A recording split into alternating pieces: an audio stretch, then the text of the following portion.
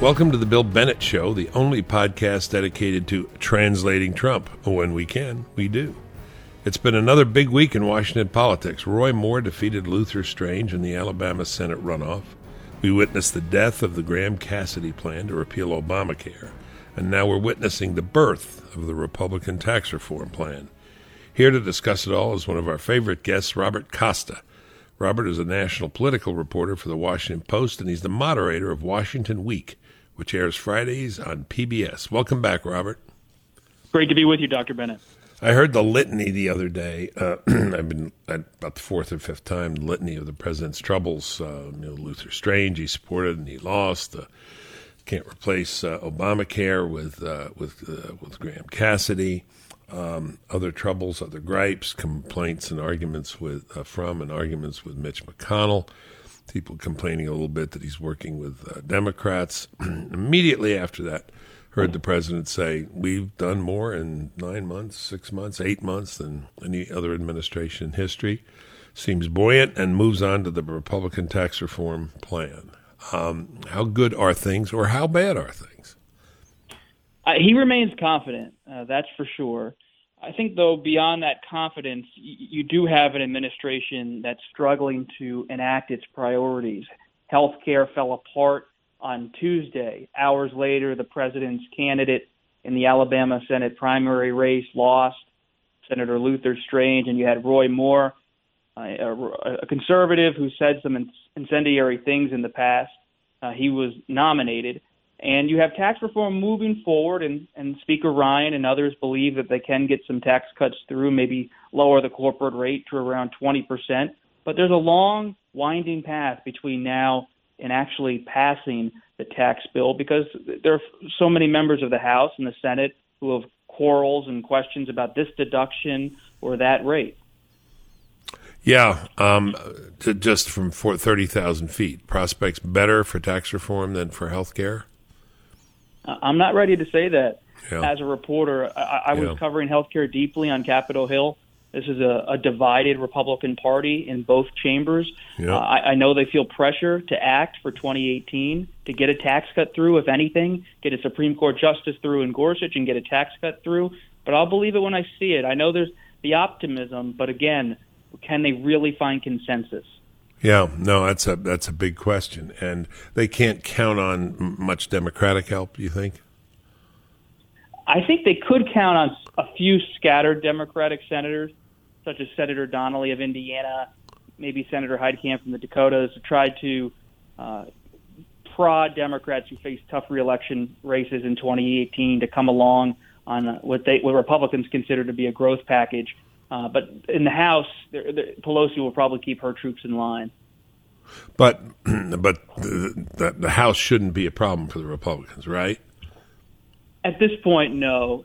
The districts are pretty gerrymandered, and so Ryan, I believe, thinks he's going to keep the House. But if the president's popularity sinks into the high 20s or low 30s, I think everything's off the table. Just since you mentioned that, hasn't he seen a little bit of a surge lately? His popularity going up some?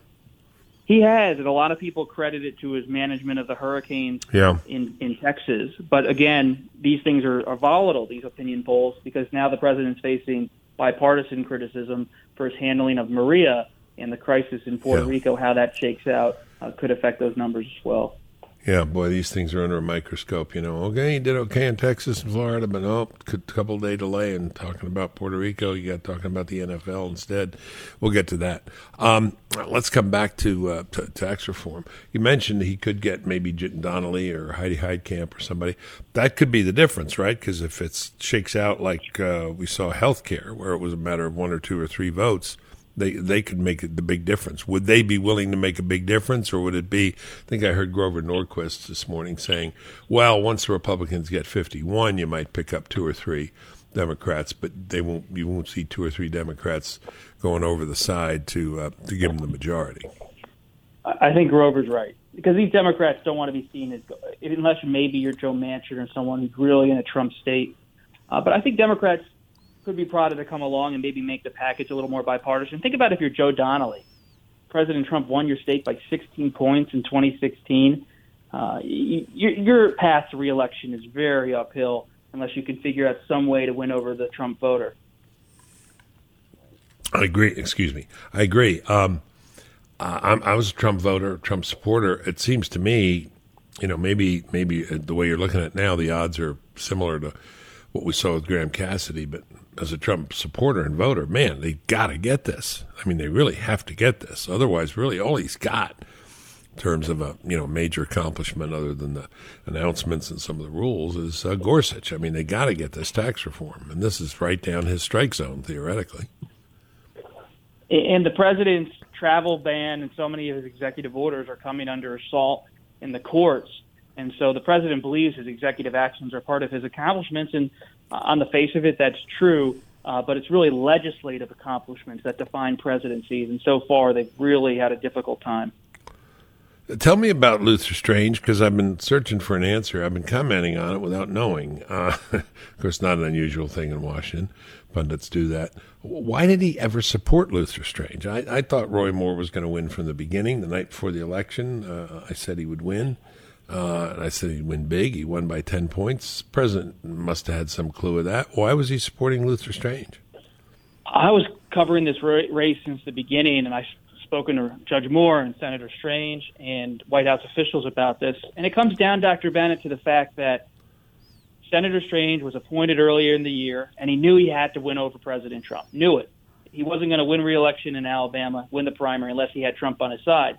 And so in the summer, when health care is stalling on Capitol Hill, he was the rare senator who went to President Trump and said, on health care, I don't want anything. No tickets to the Kennedy Center, no seat on Air Force One. You got my vote, Mr. President. And the president, I'm told, was taken aback by this. Wow, Big Luther, he calls him. Big Luther doesn't want anything. I haven't heard anybody not ask me for anything in this town.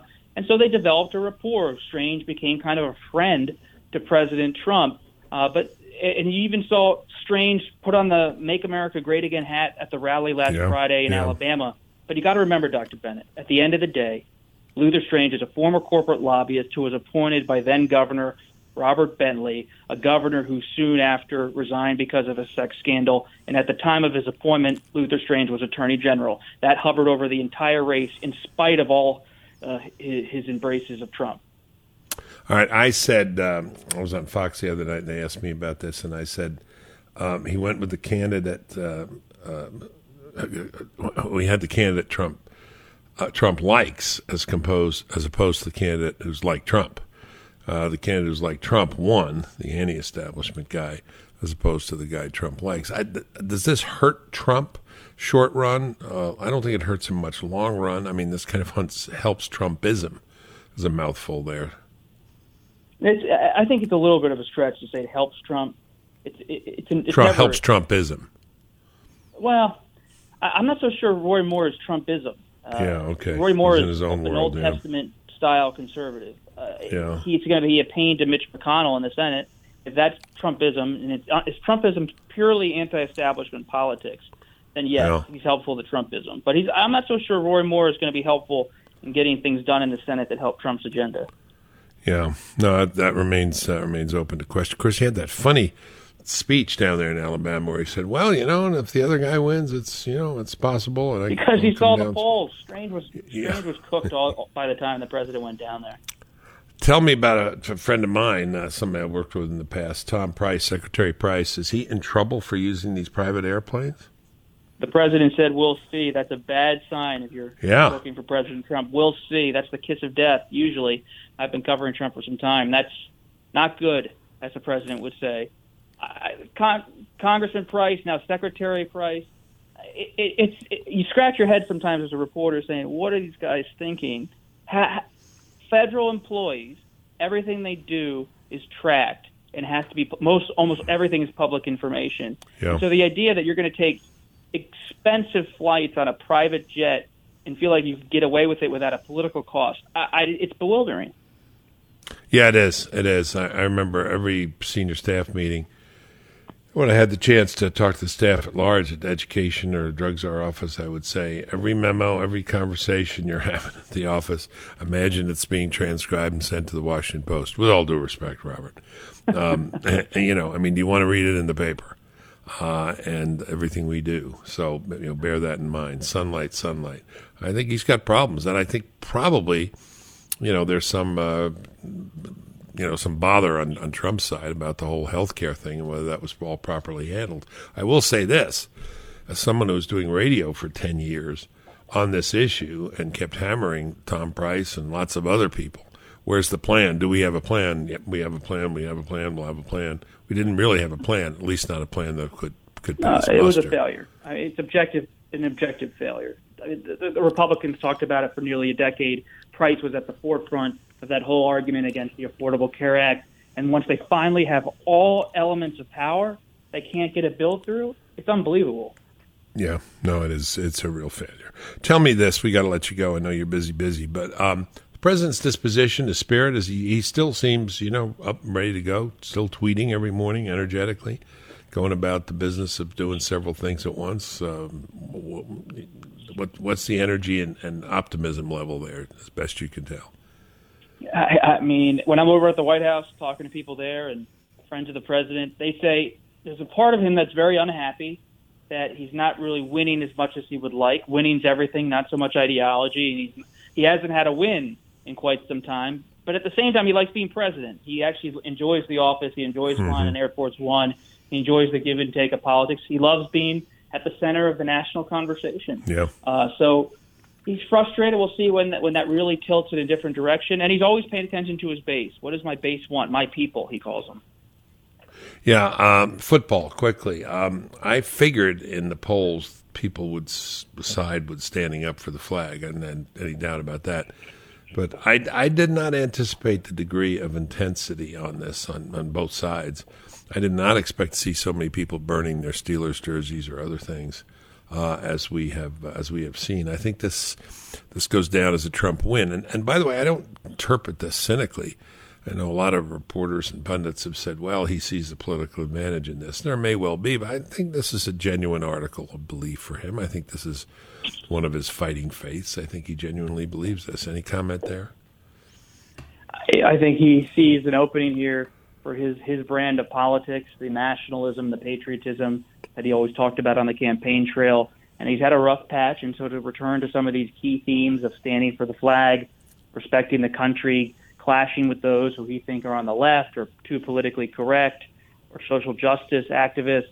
This is a safe zone for him. It's a comfortable zone for the president, and so I'm not surprised to see him wade into this territory. And you're right, in the polls, it's seen is mostly popular in all quarters of the country, the president's position. But I'm not sure how much it gains him beyond a few days of national discussion. Yeah. So you think it was calculated, not conviction, or a little of both? I think it was a mix of both with Trump. He knew that the base has been flagging on him for some time, the Democrats deal, the DACA agreement, at least a handshake agreement, the stall on health care. And so talking about the flag has never been a loser for him, and so he was looking for a win. And this was a win, at least in terms of how his base perceives him as their warrior, their fighter. Yeah, all right. Not so bad as...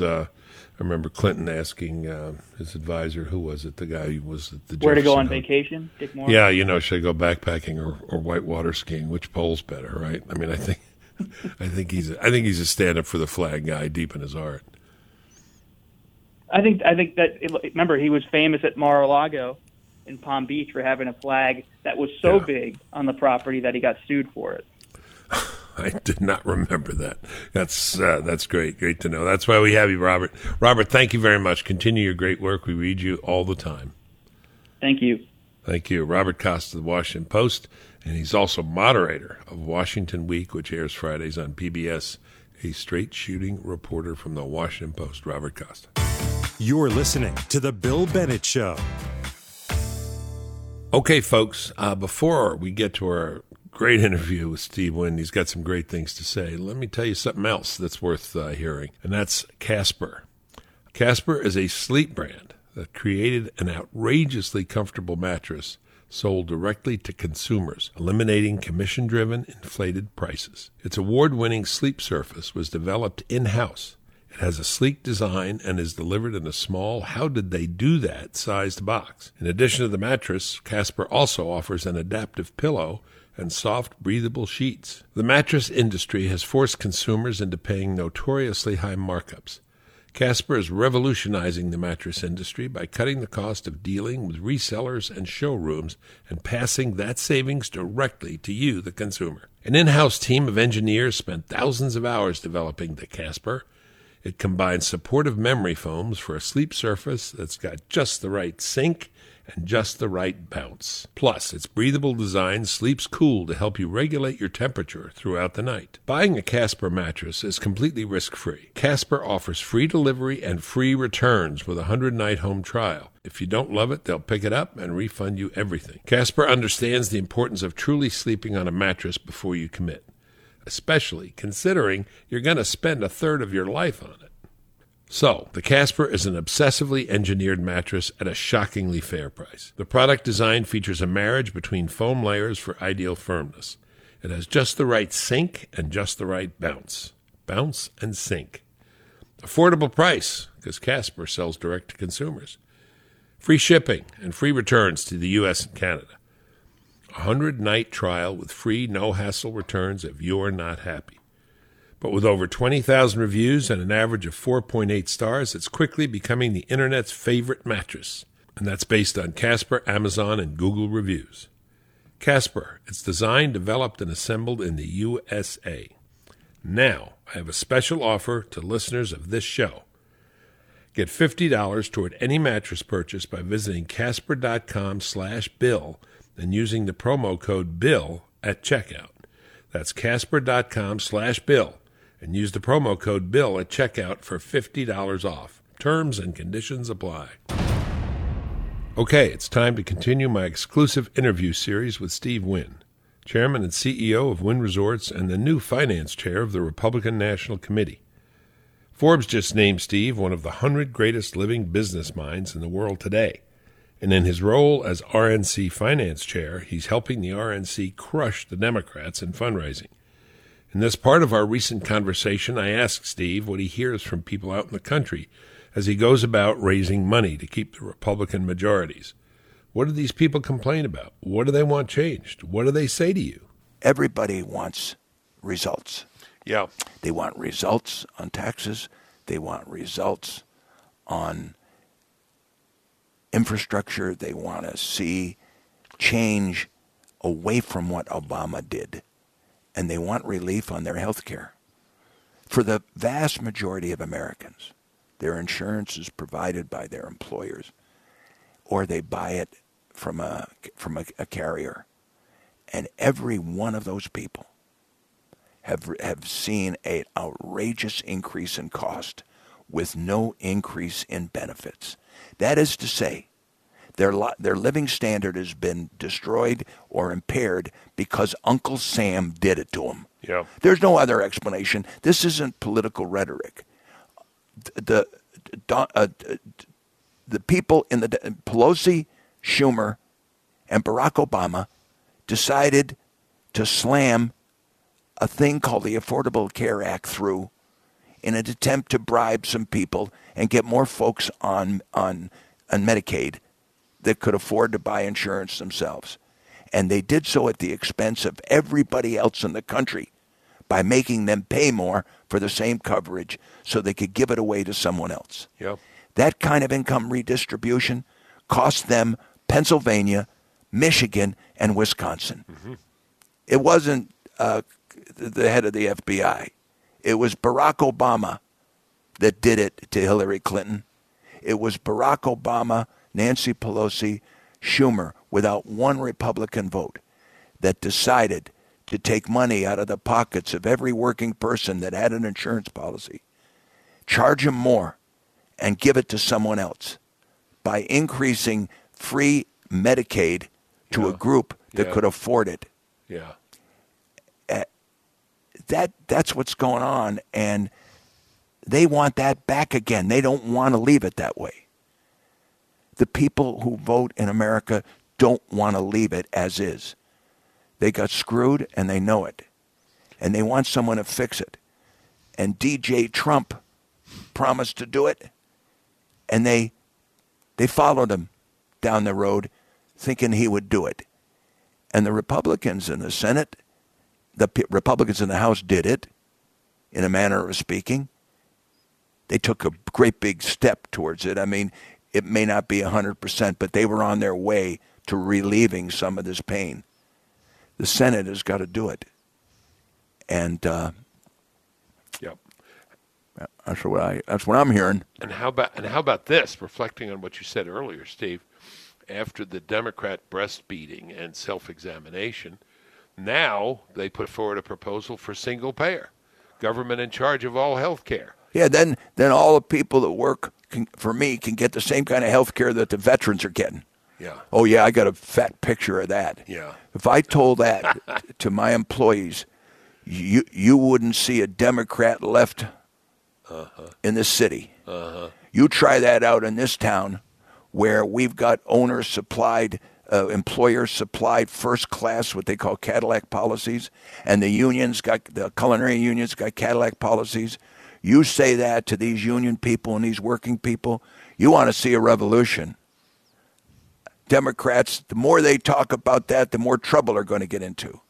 My employees don't want any part of that crap. Yep. Nothing.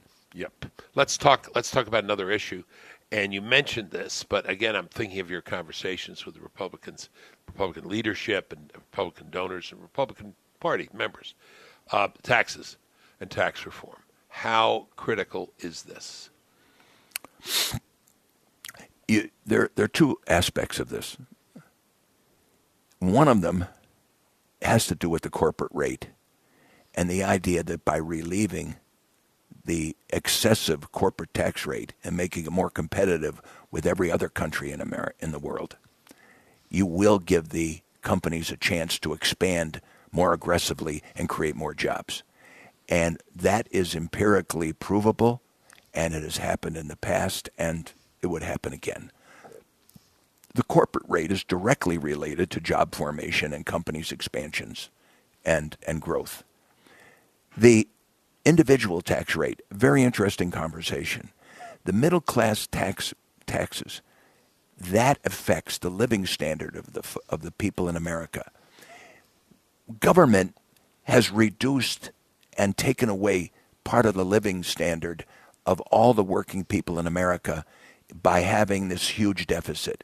Because every month, when they print $1.25 billion a day of new money, it impacts the buying power of the paychecks of all Americans. And that's why Walmart and sneakers and jeans have gotten more expensive. The impact of the deficit on the value of the paychecks of America has reduced the quality of their life and their living standard.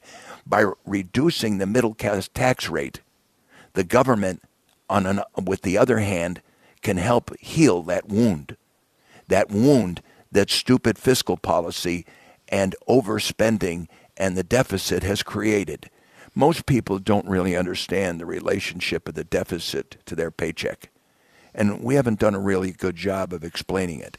So I'll say it today.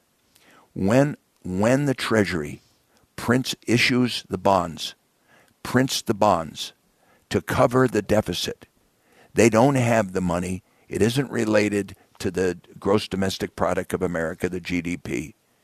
It just increases the amount of paper out there.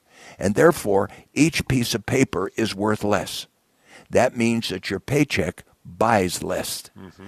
All the people who get paid know that at the end of the month, there seems to be less left on the table to pay for education or any other non-discretionary expenditures. They're lucky if they can cover their basic overhead. That's what the deficit and this printing of $1.25 billion of new money a day, 800 million, 600 million of deficits, 50 billion a month. It's new money, and it hits the paychecks and keeps eroding the living standard. By lowering the middle class tax rate, Uncle Sam can help, make things less miserable and restore some of the buying power so that people can pay for their kids' education and have a little money left for savings. So, and then one other thing. Most small businesses in America, in order to avoid double taxation, they pay taxes under Chapter Chapter S corporations. That is to say, they run their businesses and get taxed as individuals.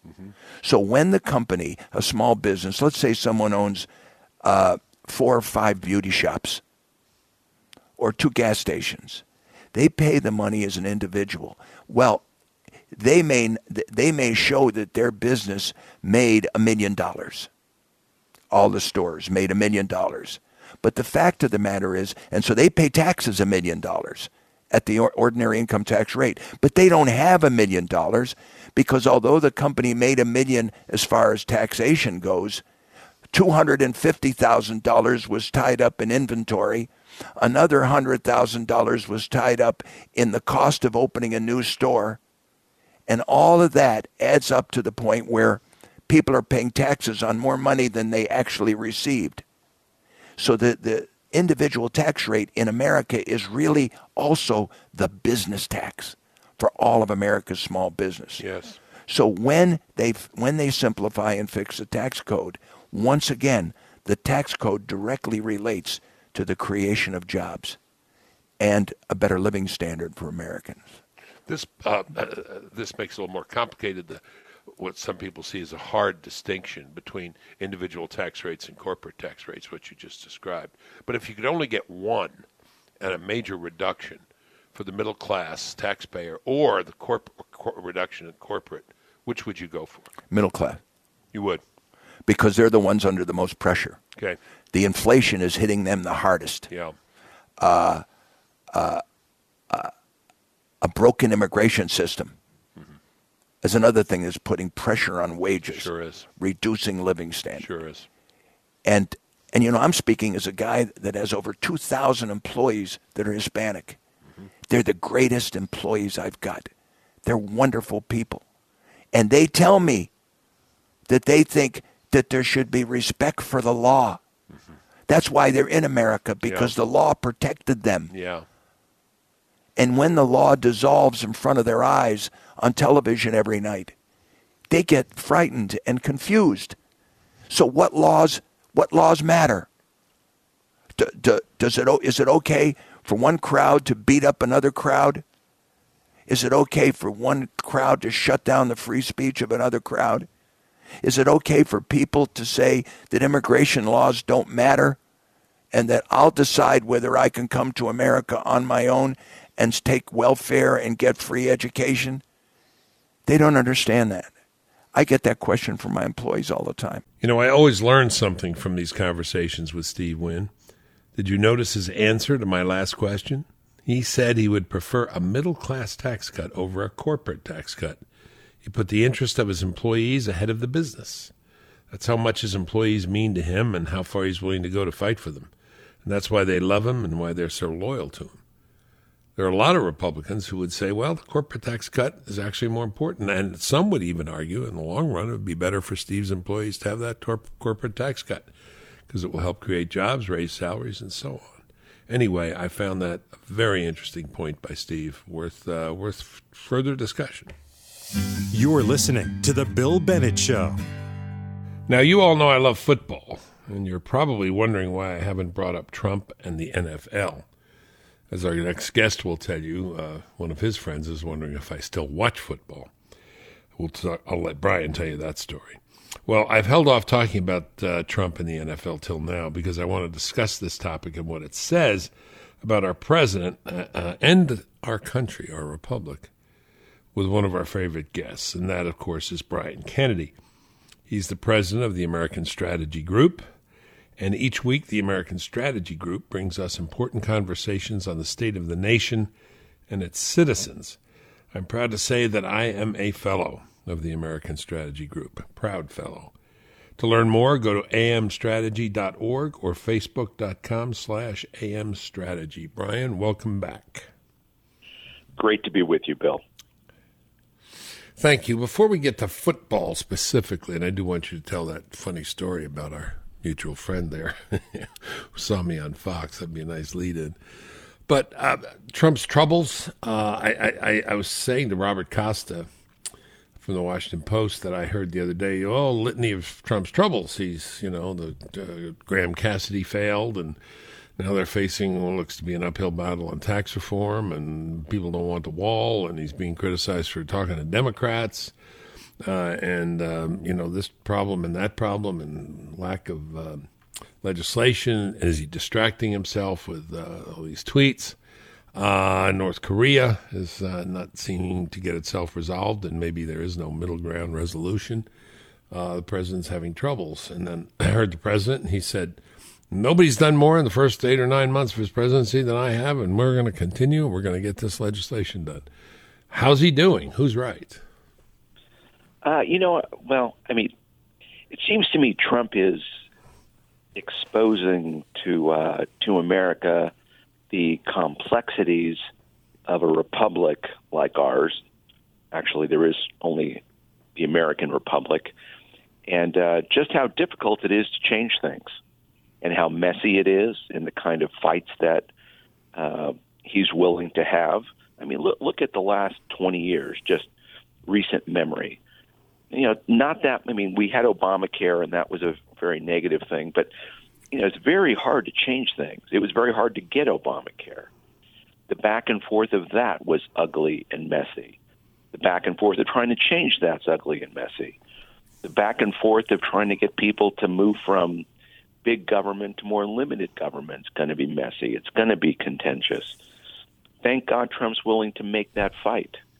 And in a democracy, people are going to have opposing views, and Trump is willing to mix it up. And I think it's actually kind of fun to watch. And he doesn't care that people it is fun to watch, are upset. But he's a strong guy and a strong leader, and he does have a Republican Senate, and he does have a Republican House. So abstractly, without thinking about characters and individualities and personalities, he should be getting a lot done. Well, he should. You remember that famous line from Richard Brookhiser, that Republicans deep in their hearts know they're wrong. I mean, they feel bad. They feel bad for being for tax cuts. They feel bad for being for limited government because the New York Times would rather them not do that. And so Mitch McConnell... And they'd really rather be praised by the New York Times than condemned? Absolutely. So you can see why, they're going slow on all this. It doesn't make any sense. They should be behind the president. They should be getting this done. They should be, trying to drive the economy forward, but they lack the courage of their convictions, it would seem. If they have a good idea, put it out. They've been talking about this for a long time. It really is a remarkable thing that the Republican Congress is not doing something to pass legislation, and in that regard, it's on them, isn't it, and not Trump? Yeah, partly. Yeah, I mean, I do think he could have done more on Graham Cassidy or others to get involved, get engaged, rather than just shout at them. Maybe charm offensive. I don't know. We'll I'll give him a pass. Okay, but let's get on the tax thing. Now, this one should be right down his strike zone. This is something he should know about and be able to talk about, and go around the country and persuade people. In addition to his own party, maybe even a couple in the other party, but he's got to get this one. I mean, I don't mean it's the end of his presidency, but if he doesn't get it, it looks very bad, and I think feels very bad, and he'll lose some support. I'm sure of that.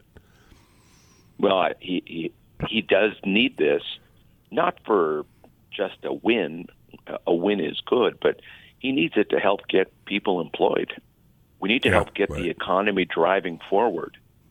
The hardest part, with our country right now is we have so many people who are either unemployed or underemployed or not even looking for work.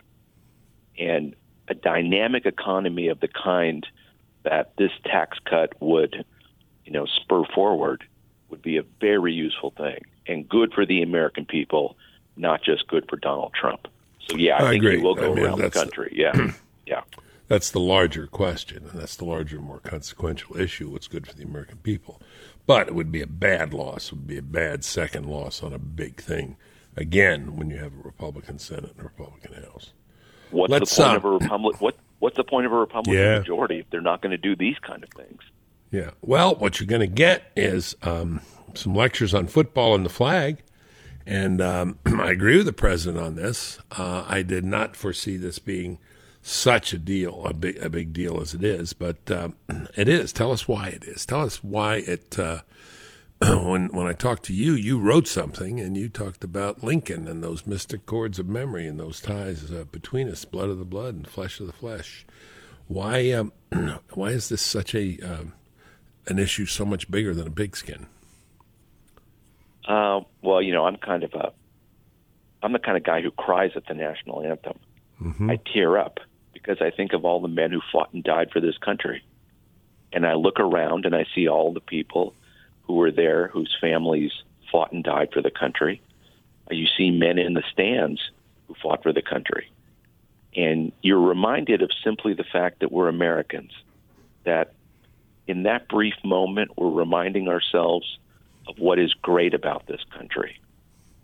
And when those players started kneeling and other people started embracing them, I think it was really just a slap in the face to a whole bunch of Americans who were not going to be told that they had a bad country. Because what else can the implication be of kneeling or even locking arms and looking down? What's that all about? When Tom Brady did that the other day, that broke my heart. I just thought Tom Brady, he knows better than that. Well, let me just pick up on that phrase. He knows better than that. I think indeed he may. But I don't you think a lot of guys just said, well, he's kneeling because he's worried about, some police brutality or, that the full promises of the Declaration haven't been delivered or there's some nastiness out there, so I'll kneel with him. Was it really a repudiation of American ideas and ideals? I mean, I was saying the other night on TV, it seems to me that the guiding thing here among a lot of these people is ignorance. I don't think they know anything about the flag. I don't think they know the history. I don't think they know who Francis Scott Key is, Frank Key as they called him. The stories of the flag, that raising of the flag on Mount Suribachi, Iwo Jima. Glory, you remember that movie where a guy born a slave would not, what's his name, William Carney would not let the flag touch the ground, in the Civil War. These guys know any of that history? Not in the schools I've been to. They're not teaching that. So, I mean, I wish they'd stand, but I don't think I could call them SOBs for not – they don't know. They don't know anything. Look, they're living in a country where they're making millions of dollars playing a sport. Right.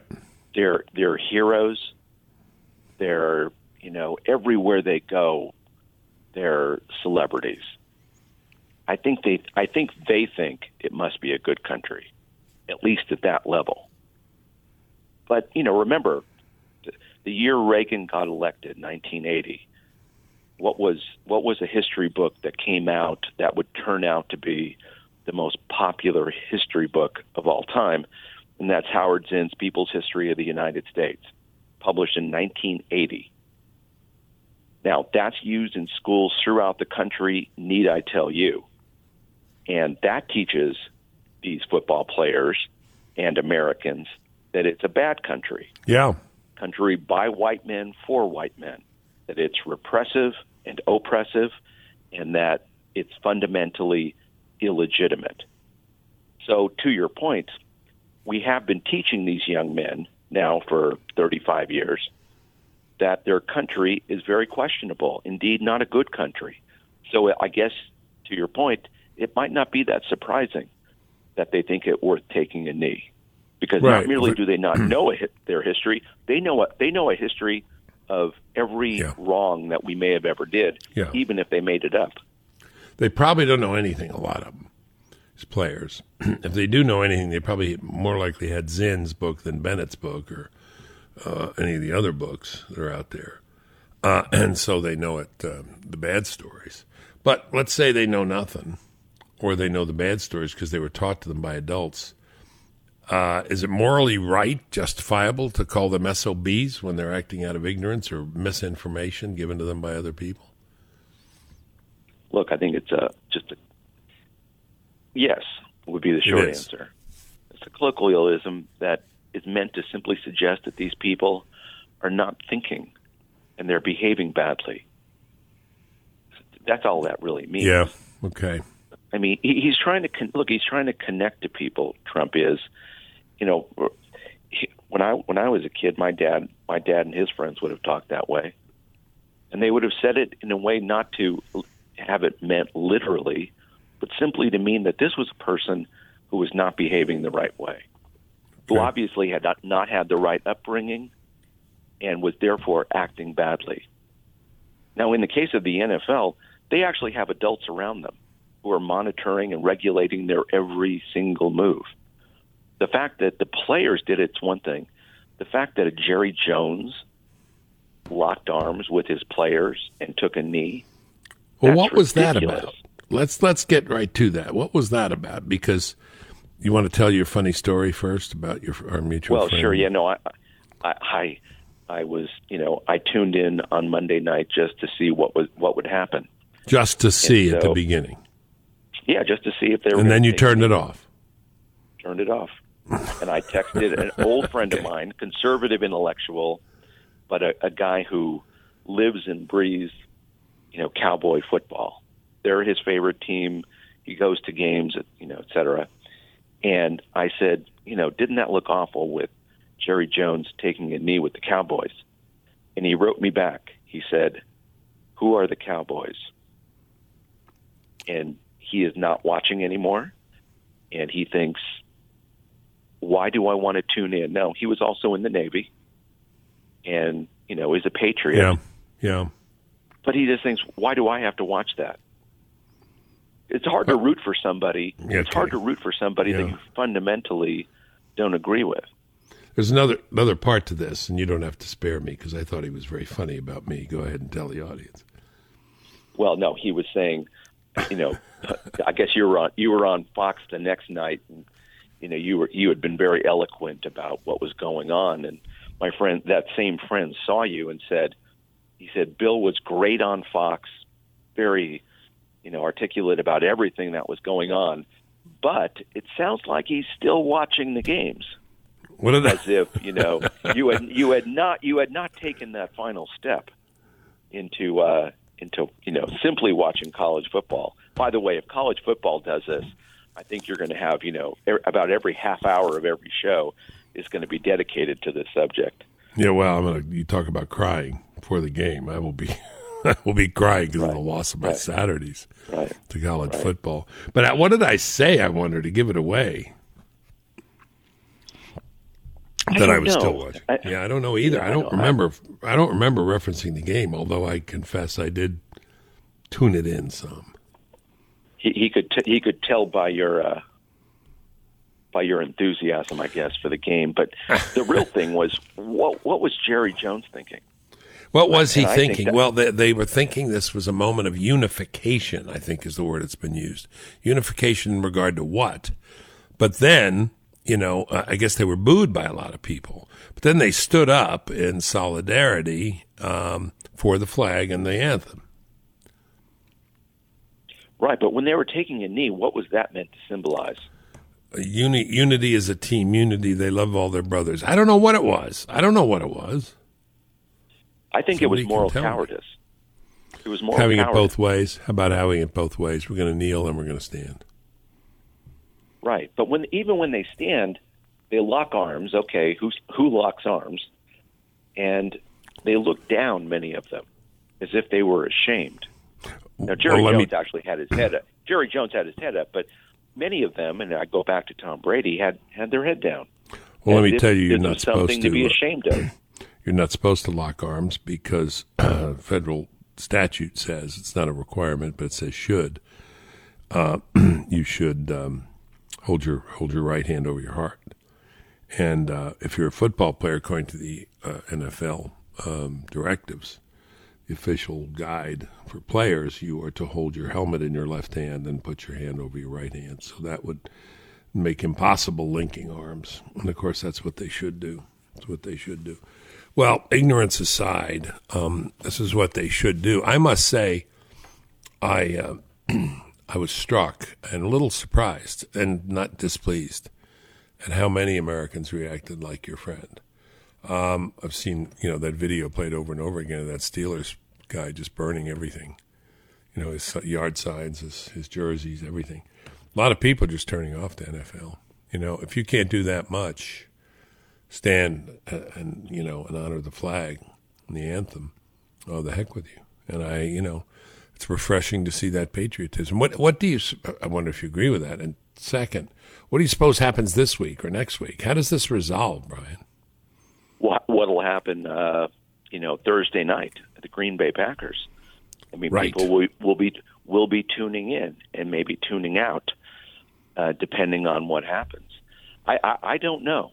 I don't know what will happen over time. It seems to me that the American people are a little disappointed, to say the least, in what's going on, in part because the American people are a pretty sensible people, and they know how popular sports is in this country, and they see that if this continues, it will be a sign to young people that this is a bad country. And if you're an older person, you think, will these young people fight and die for a country that is no longer a good country? That should be a worry to a lot of people. I think is a big worry. It's not about the simple act of disrespecting the flag. It's about sending a message to the next generation that this country is not a good country. Yeah. It may not be worth defending. That's the real shame here. There's lots of teaching going on, and there was lots of teaching of different lessons. You're describing one, the teaching or misteaching by kneeling and looking down when the flag is flying and the anthem is playing. There was some other teaching. I'm thinking of Alejandro Villanueva, the West Point graduate, Pittsburgh Steelers, standing alone outside the tunnel, helmet in hand, hand over heart, as the anthem was played. Point to the TV if you're watching still with your kid and say, be like that man, right? Be like that guy. But I don't know. I was in downtown Washington, ran into a general who's a friend of mine, a guy I've known for a long time. And I said, you know what? I'm picking up on what you just said, Brian, in part, or it led me to the thought. I said, this makes me want to bring back the draft because, all the military people and ex-military people I met are unambiguous about this. Stand for the flag, that's it. The anthem and the flag, you stand up. Stand at attention. Keep your mouth shut.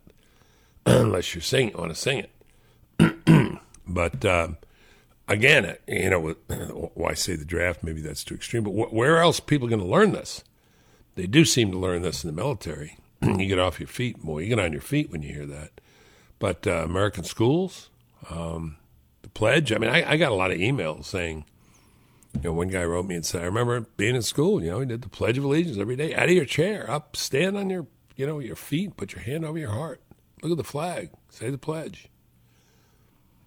Well, I think lest we leave the audience in despair, it does happen a lot in America that people say the Pledge of Allegiance and they sing the national anthem. Say again. I'm sorry. I talked over you. Well, I think you're absolutely right. But I said, lest the audience despair about their country, it is the case that in big parts of America, most parts of America, people do stand up and say the Pledge of Allegiance. They do sing the national anthem.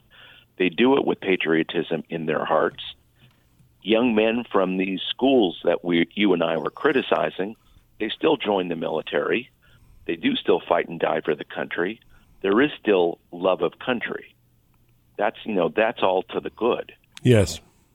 If only our elites would also see the fundamental importance of that.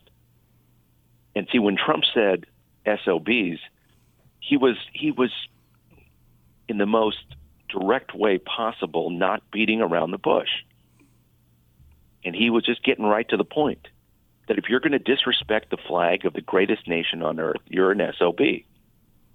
Now, he could have said he could have said you're a jerk. Also true. Maybe he didn't have to use such graphic language. But I thought the graphic language was meant to underscore the seriousness with which he saw that, and how thin a line it can be sometimes between civilization and barbarism if you don't get these things right. Yeah, a couple of interesting things in the other parts of the world. I mean, the media, which has been all over the NFL and hating the NFL and talking about head injuries and don't let your kid play and look what abusive brutes they are, these players, all of a sudden was, siding with the NFL, locking arms, if you will. But no, you are correct. It was clear. The anger, the language made it clear. I went to look up. I still haven't found it. Maybe one of our listeners can find it. Maybe you know it. You're a great historian. When was the last time a president cursed in public? Boy, I don't know. A vice president cursed in public very recently. You remember Dick Cheney's comment to Patrick Leahy as an even stronger curse word. It was overheard by everyone, but he was vice president. Lyndon Johnson, of course, was notoriously vulgar and foul-mouthed. Cursing privately, who cares about, Yeah, what? Privately, but not publicly. Yeah. But I think that's right. This showed, here's one thing that really bothered me, is that people said the media, this is why the media is so unlikable in so many ways. Immediate thing was Trump sees political advantage in this, political calculation. I don't think this was a calculation. Maybe a calculation took place afterwards when they decided to stay with it, but I think he reacted. He just reacted in his gut. I think this was visceral. What the hell? Get up on your feet. Don't you think? He's not that calculating. No. I think he operates on instincts.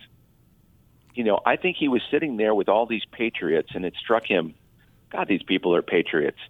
And he was probably still annoyed over the NFL stuff and decided to say it. It doesn't have to get much deeper than that. If you're trying to look at Trump and say he's some Machiavelli on everything, I don't think you're going to find it. I think this is a very instinctual kind of guy who looks out at the American people and wants to do right by them. And I think he would have thought he wasn't doing his duty if he didn't point this out. Yeah. Oh. Here's a thought that occurred to me. I haven't heard anybody else give voice to it. Maybe you have, or the audience has. But thinking he was elected in November, he's been president. I believe the last football game he went to was what? Super Bowl? No, I don't think so. Was he there? I don't recall him being there. I recall him being at the Army-Navy game last December. I'm ready to state it correctly. I know he was at the Army-Navy game. So let's say that was the last game he was at. Well, he didn't see anybody kneeling and staring at their shoes at that game. Sure didn't. Just a thought. Brian, a last thought on any of this? What's the lesson? What's the take home? What do you tell your kids?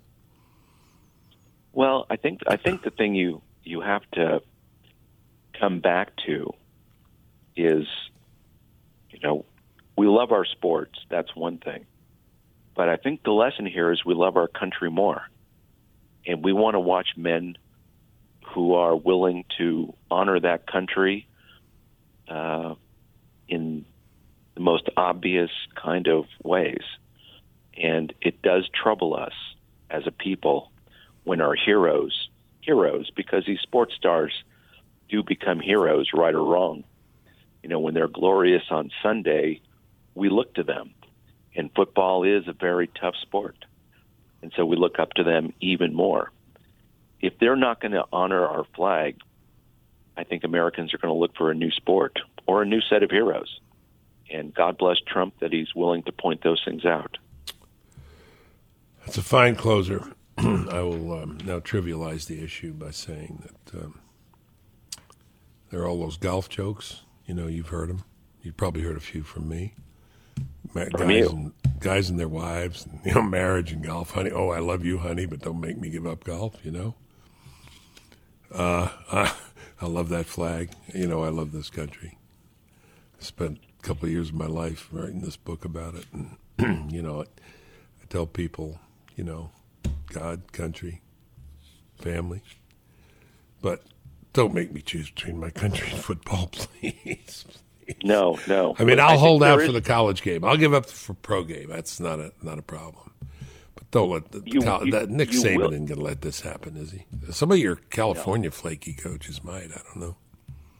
Yeah, well, I can say that my California high school, St. John Bosco, came to Washington, D.C. last week and played one of the big Washington, D.C. teams. Mm-hmm. And when we come out on the field, we have our Bosco flag, but we also carry an American flag. Good. And there's one person carrying it and one person behind to make sure the flag doesn't touch the ground. That's great. And I don't think you see many high schools in America do that, but I would encourage it because I think it sends a message to young people that it's a good country and a good flag. Good, strong close. Thank you, Brian Kennedy. Thank you very much. Great to be with you, Bill. Okay, we have to leave it there for today's episode. If you're listening for the first time, please tell your friends about The Bill Bennett Show, and make sure you subscribe on iTunes to get every episode the minute it comes out. Talk to you next week.